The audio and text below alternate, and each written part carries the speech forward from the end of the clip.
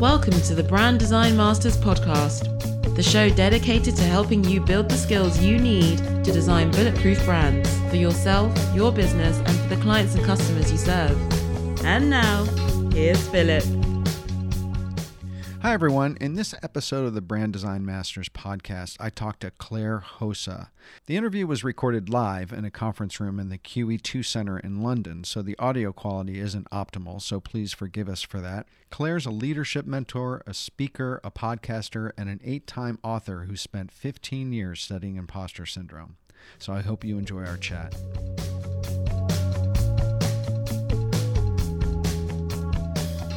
Today, I'm here with Claire Hosa. We are in beautiful London, right outside of Westminster Abbey on Remembrance Day. So you may hear the Westminster Abbey bells peal or police sirens or any number of jostling, bottles from the kitchen. But we are taking this opportunity to have a conversation because I've known Claire for a few years now. And Claire has written a book called Ditching Imposter Syndrome. And I recently did a video on imposter syndrome, which did very well. So it seemed to have hit kind of a nerve. And I know that Claire is going to confirm the fact that this is a very hot topic these days. It really is. And so with that, I'd like to introduce Claire Hosa. Thank you, Philip. So hello, and I'm the author of Ditching Imposter Syndrome, but it's also something I've specialized in for 15 years with business leaders and business owners. And this past year, I ran the 2019 Imposter Syndrome research study that shows if you are lying awake at 3 a.m. worrying that your clients might find you out and realize that then you're not as good as they think you are, you're not alone, okay? So in the survey, Philip, 52% of female respondents and 49% of male respondents were struggling daily or regularly with imposter syndrome. And if you run your own business, that figure went up to 82%. Oh my gosh, really? Daily or regularly. Wow. In the past year. Wow. So you are so not alone. Wow. And so what drove you to, what was your business before this with kind of launched into the focus on this topic? So since 2003, I've been doing leadership development. And then when I had my kids, I went much more into the online world because I couldn't be going around corporates. I wanted to be there for school pickup and drop off. So I worked much more with the entrepreneurs for about 10 years. And then over the last year, now that my youngest son is in full-time school, I've been pivoting back more to the corporate world and working with leader entrepreneurs rather than beginners.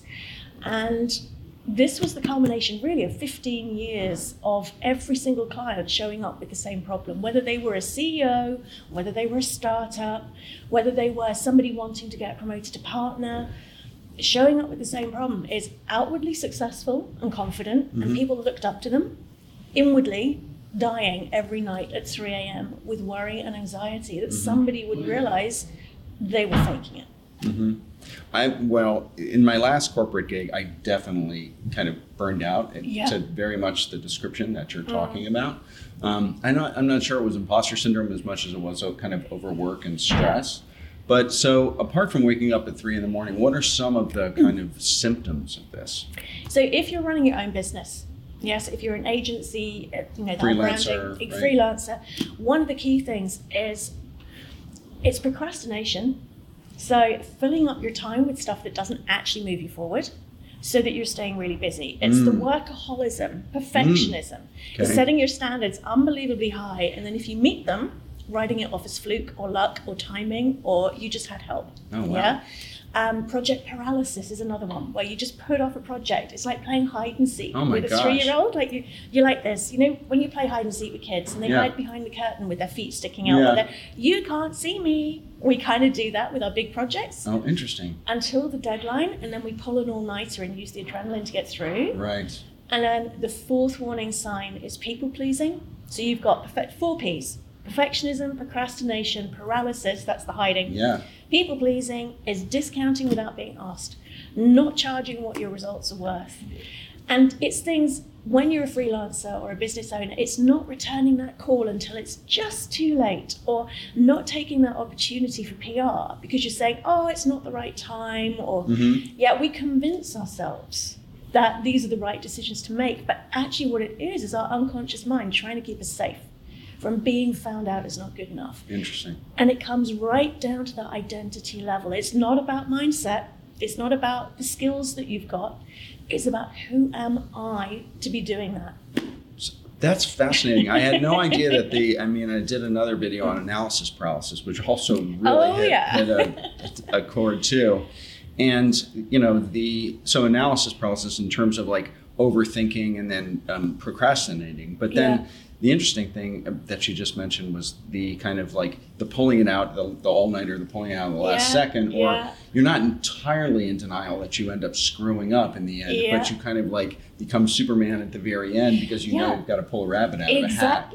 Exactly. So we put off that project because we're scared that if we finish it, somebody's going to realize we're not as good as we're supposed to be. My gosh, or we don't know as much as our peers. Right. Even though our clients love our work. Right. Yeah? Yeah. So you are successful and people love your work. It's not that you're not good enough. Yeah. It's that you're scared they're going to realize you're winging it. Yeah? So let me ask you a question. How does this relate to self-promotion? Because a lot of, the people who listen to my channel and my shows, they are, they're working on developing and promoting their own personal brands. A lot of creative professionals and entrepreneurs are introverted or are, less than, they don't feel totally in the shoes of that level of self-promotion or comfortable with that. How does that relate to? So one of the big things is not wanting to niche. Interesting. Yeah. Really not wanting to niche. So it doesn't matter whether you're the creative setting up your own brand or you're working for other people to set up their own brands. If you've got a client with imposter syndrome, they're going to want to serve everybody, to do everything, because they're scared to turn anybody away.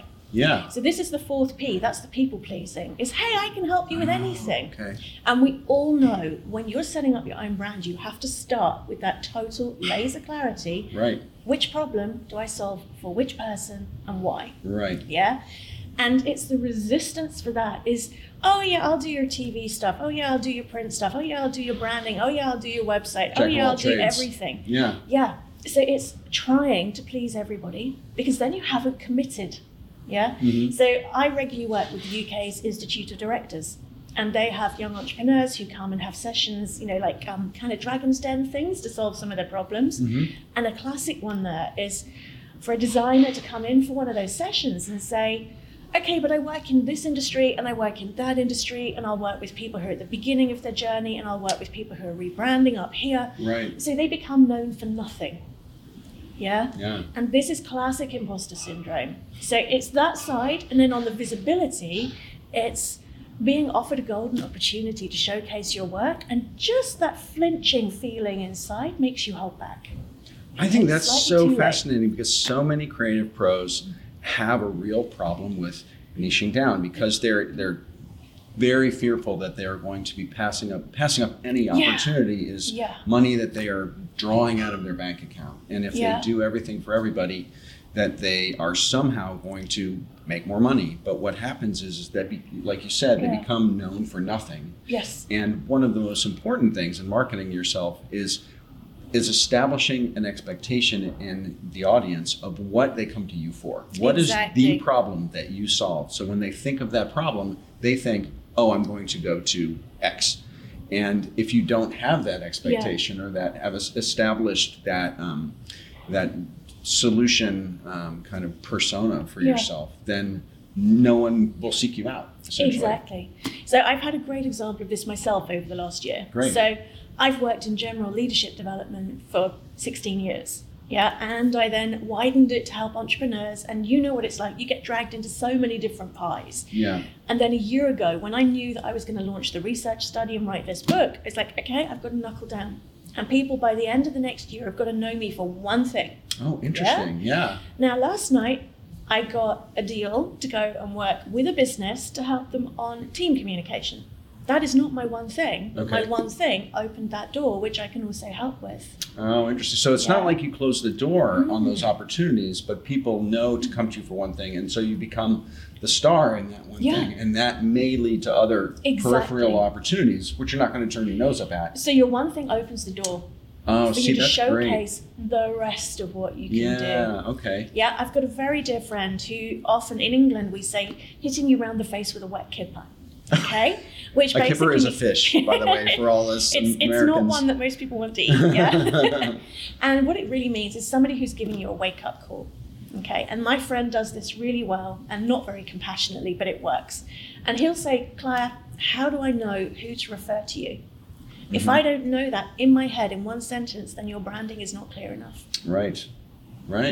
Yeah. So how do you, you used to be known for a broader range of things. Yeah. This kind of segues into, some conversation I usually have with guests, which is around the development of their own personal brands. So you used to be operational development used to be known for a whole lot of things, and now you are the go-to person for imposter syndrome. How did you niche down like that, promote yourself, and establish this brand around yourself? So it was partly incredibly easy and partly the hardest thing I've ever done in my business. I hear that a lot. So imposter syndrome, my very first corporate mentoring client had imposter syndrome in 2003, and then the next one, and then the next one, and then the next one. Okay, and it was a bit of a trend, and it's lasted 16 years. So that's been my thing. And something like imposter syndrome is harder to fix than mindset.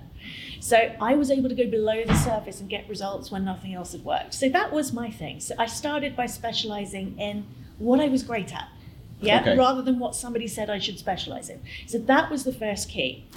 Then I pivoted from Facebook, where all the entrepreneurs hang out, to LinkedIn, where the corporates and the business owners. The people with imposter syndrome hang out. Exactly. Right. Because on Facebook, there were loads of people that wanted to talk about imposter syndrome, but they weren't ready to take action. Oh, interesting. And on How did LinkedIn, you establish that?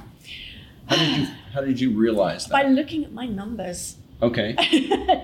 I was getting great engagement on Facebook, but no conversions.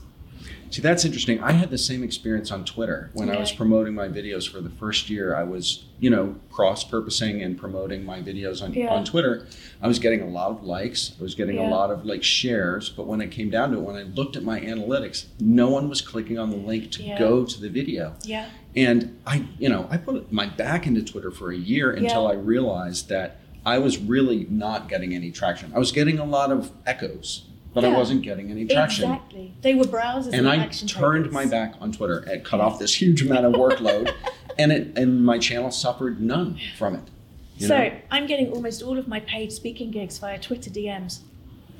Wow, okay. Which is fascinating. So 95% of my effort is going to LinkedIn. So the bit that was easy. But the communication is coming to you through Twitter. Exactly. So I'm just resharing on Twitter. I'm not doing anything fresh on Twitter. All right. And what's happening is they're seeing my bio. They're seeing the fact I'm putting out credible stuff. Mm-hmm. And sometimes I'll be edgy and sometimes I'll put out personal stuff. But they go through and look. And the key thing I've done on Twitter is I'm resharing my PR. Okay. Yeah. So when they look at my Twitter feed, it's credibility sharing. It's credibility. So it's like, oh, she did this interview, she did that article in The Independent, she's just had this review. Mm-hmm. And it's not bragging, it's simply, here is stuff that's adding value, but it hasn't come from my own website. Yeah. Well, and you're also showing that there is buzz around what you're doing, and all media channels want to jump on the buzz bandwagon, right? Because if they know a topic is hot and it's getting viewership and other people are doing it, they have to be competitive, so they want to talk to you too. Exactly. So the easy bit was picking a topic on LinkedIn. The really hard bit was spending a year talking about pretty much nothing else. Because I love variety. Well, now you've written the book, and now the book is really, really successful. Yeah. So you're going to be talking nothing about it for the next year or two, right? 5. So here's the thing, is because my book includes my 5-step process to actually ditch imposter syndrome, I can write about any of those steps now. So that's true. So what I've done, because every post I've done on LinkedIn for a year, pretty much every post has had imposter syndrome as a tag. What happens now is whoever on LinkedIn talks about imposter syndrome, I get tagged in the comments by somebody. Right.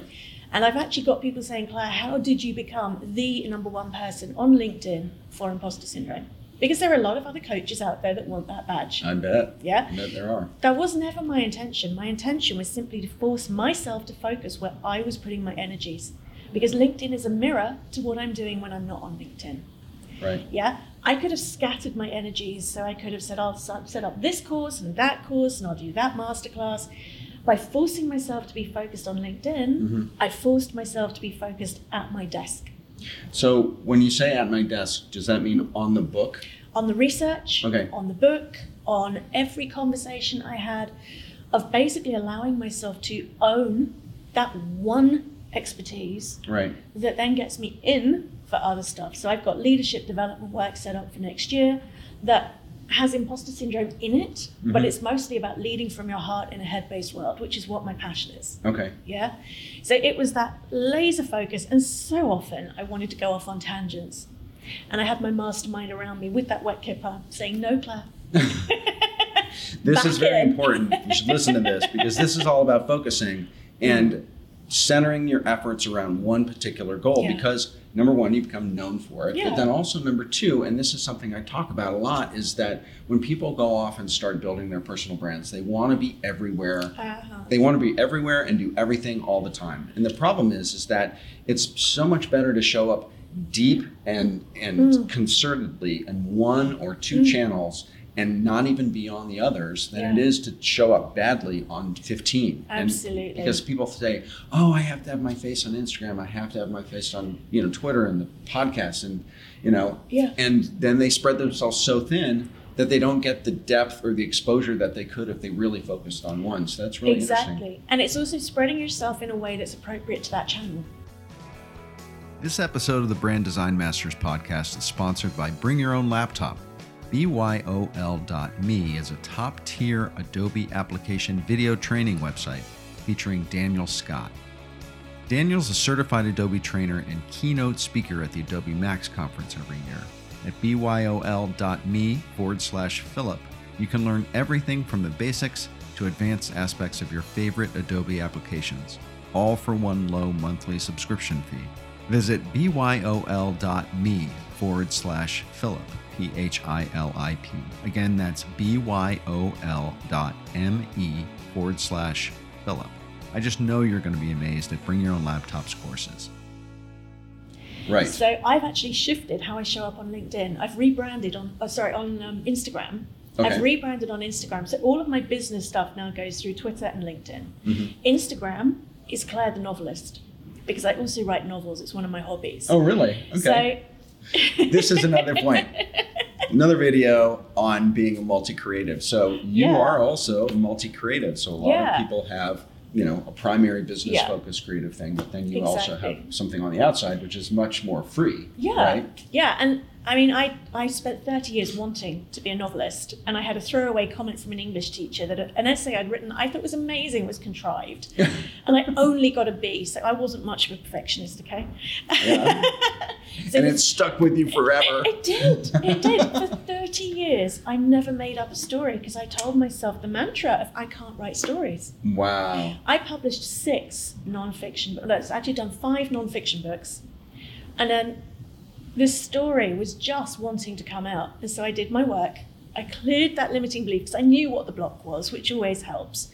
So I just did the process I do, and I was gutted because I felt no different. And 4 days later, I had drafted 7 novels. What? And 4 months later, one of them was in the shops, including going through the editing process and the print run. Wow, so this is traditional publishing. Traditional publishing, going through print run, going into shops. That's amazing. And the book was basically written in a month. That's incredible. Because I cleared out that really deep unconscious block. And suddenly it flowed. Were you focusing like 100% just on writing that book? There was summer holidays. Okay. And so I was up when the sun rose, and I would write 5,000 words before the kids were out of bed, and it was the happiest summer I've ever had. Wow, where were you? At home. Okay. Sat in my kitchen with the dogs in the UK, on my sofa in the kitchen. Wow. So being able to express your creativity in ways that make your heart sing. Yeah. Yeah. And I was really blessed. The first 2 books are out in the series. The third one in the trilogy comes out next year, and they've been described as unput down. So wait, what are they called? Okay. So the series is called The DiNucci Deception. So it's a bit of mafia, a bit of Me Too. All right. Right ripping yarn, but it won't give you nightmares. I don't do blood and gore. Okay. A ripping yarn. A right ripping yarn. I love very, that. very English. So the first book's called You Take Yourself With You. The second one is called First Tell No Lies. Okay. And the third one is called Your Voice Is in My Head. These are so airport-ready titles. They really are. They really are. There's more substance to them than that. Okay. I'm going to circle back to imposter syndrome, though.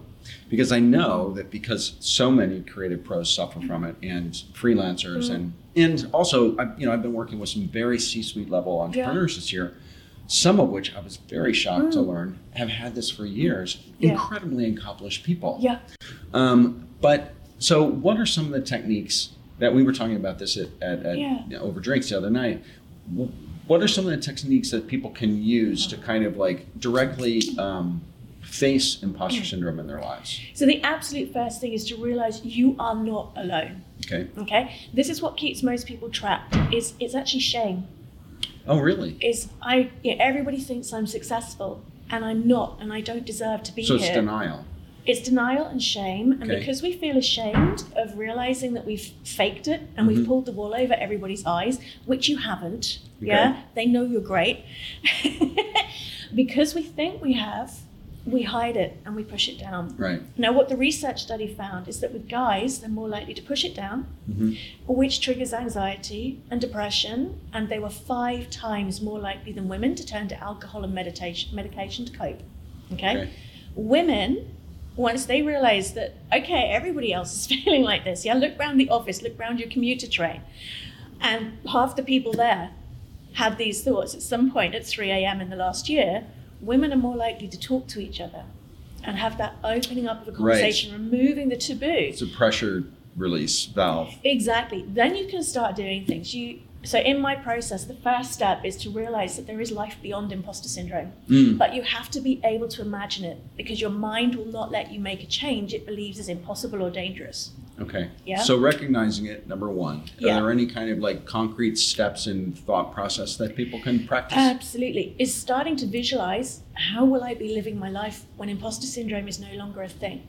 So it's mental rehearsal for the life you want, because what you're actually doing is rewiring your neurology not to need imposter syndrome, because it's just hardwired in your brain. It's an autopilot in your neural pathways. So that conscious visualization of, okay, this client pitch where I normally have an imposter syndrome trigger, I want to just spend a few moments mentally rehearsing, how will that feel? That's the key, it's the emotion. How different will I feel about that situation when I no longer have imposter syndrome? Because this opens up the possibility. The second step is learning to tame that inner critic, that voice in your head. That's a hard one. Very easy. Really? Really easy. How? You just need to know how. Okay, emergency quick fix. 3-step process, okay? A, B, C. So we can all remember A, B, C, even if we're stressed. Accept, breathe, choose. So your inner critic says, oh, what if they realize you're not good enough and that your concepts are not going to be as good as such and such a competitor? Don't fight that thought. The backfire effect means it will dig its heels in and justify itself, okay? Accept. That was an imposter syndrome thought.